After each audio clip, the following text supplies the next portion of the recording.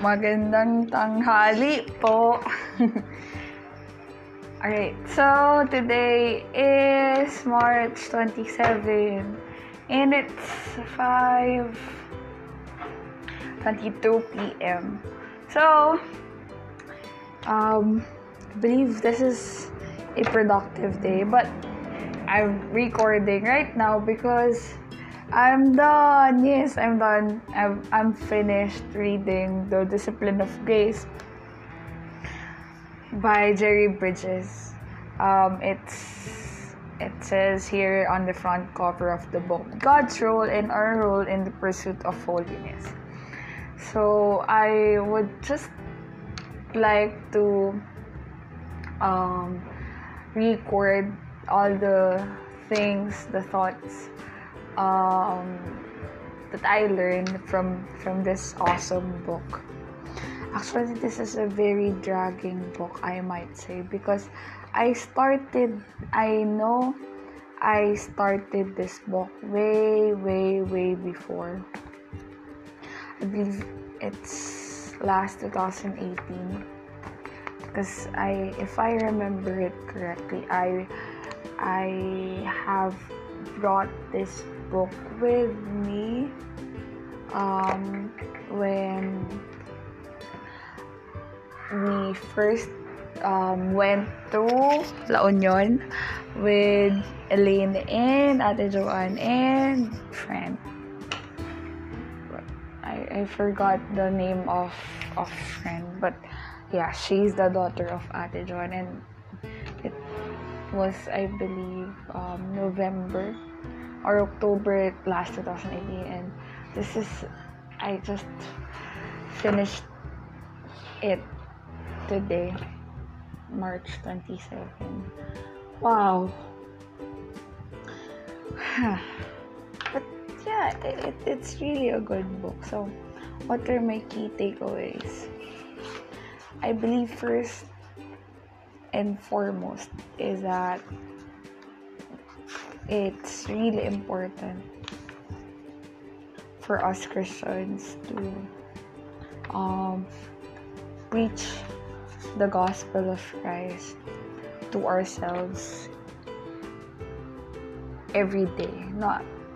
Not just, it's not a one-time big time event wherein someone will share the gospel and then you will accept Christ and then yeah, that's just it. No, because the gospel is the soul, like it is the primary truth, the foundation of all the things.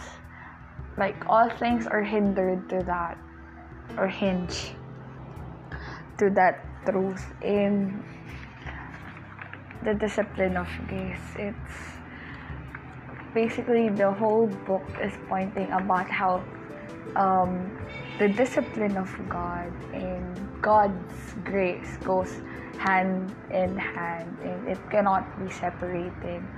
You cannot say that God is a gracious God, but He is not a righteous or a just God.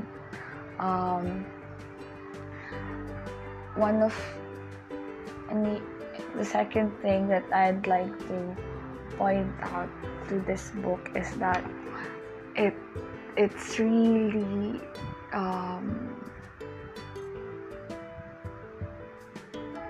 it takes a lot of work to be conformed to the image of God, but it is not only our own doing, but it is only also by the power of the Holy Spirit within us that we can make it, that we can be like Christ. And I just love how it says here that our ultimate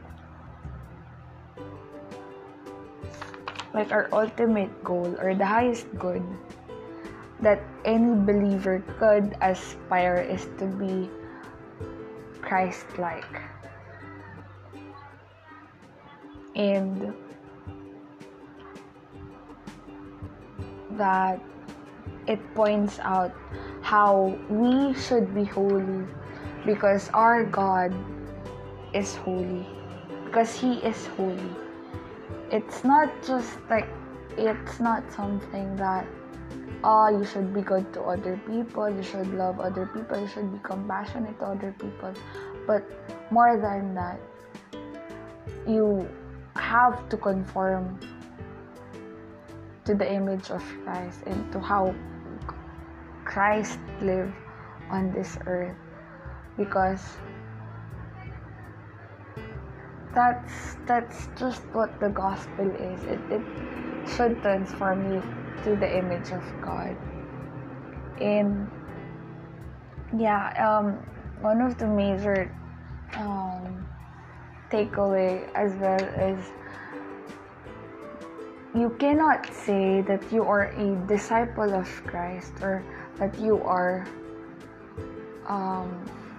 a daughter, a son of God if you keep on sinning, or if you keep on missing the mark.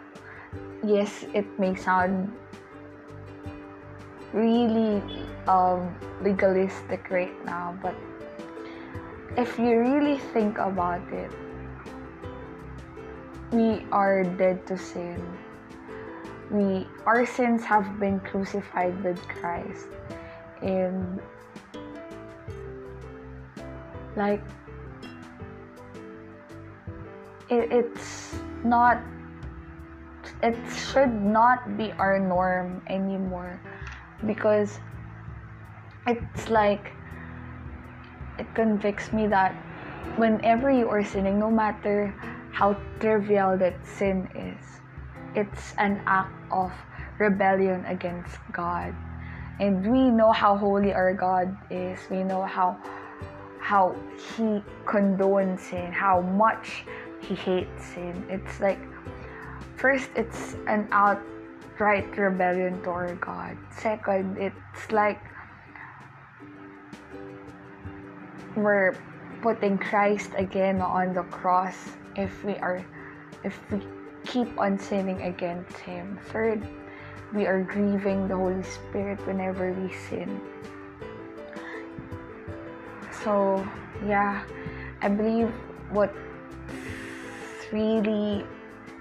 the essence really of this book is for us to go back to grace, for us to know that in our weakness, His grace is sufficient for us, and that we can overcome by daily surrender to His love, by a daily surrender to His grace and to His power and to His Holy Spirit that will enable us to overcome temptation, that will help us to overcome sin. And it's also a great reminder that since we are still in our flesh, since we are still in this earth, we will never be perfect, in that we will never achieve that sinless state on this part of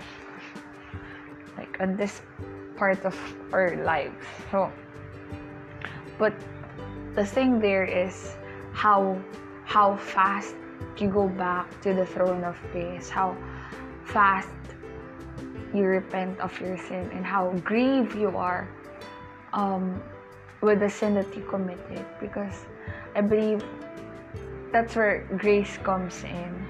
And there's just this balance where you know that you will still fall short of the glory of God.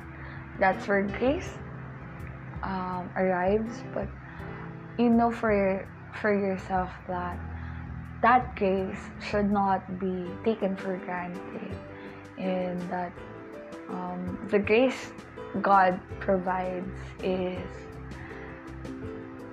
not for us to waste. So every day it's a constant choice of living this life committed to glorifying Him, or will it be living this life just like how the world live. So every day, the choice is up to us. We can surrender it to the power of God, or we can have it our own way. But ultimately, we will never know when our lives will end. And I was just reminded of the verse in Matthew wherein the master invited everyone to the wedding, but only if you were ready, were dressed for the wedding. And then not everyone was able to come in because they were not prepared by the time that the bridegroom arrived. So we just ought to be ready anytime, because we will never know. So yeah, it's speaking to myself as well. We can choose God's grace or the world. Yeah, that's it. Thank you for listening.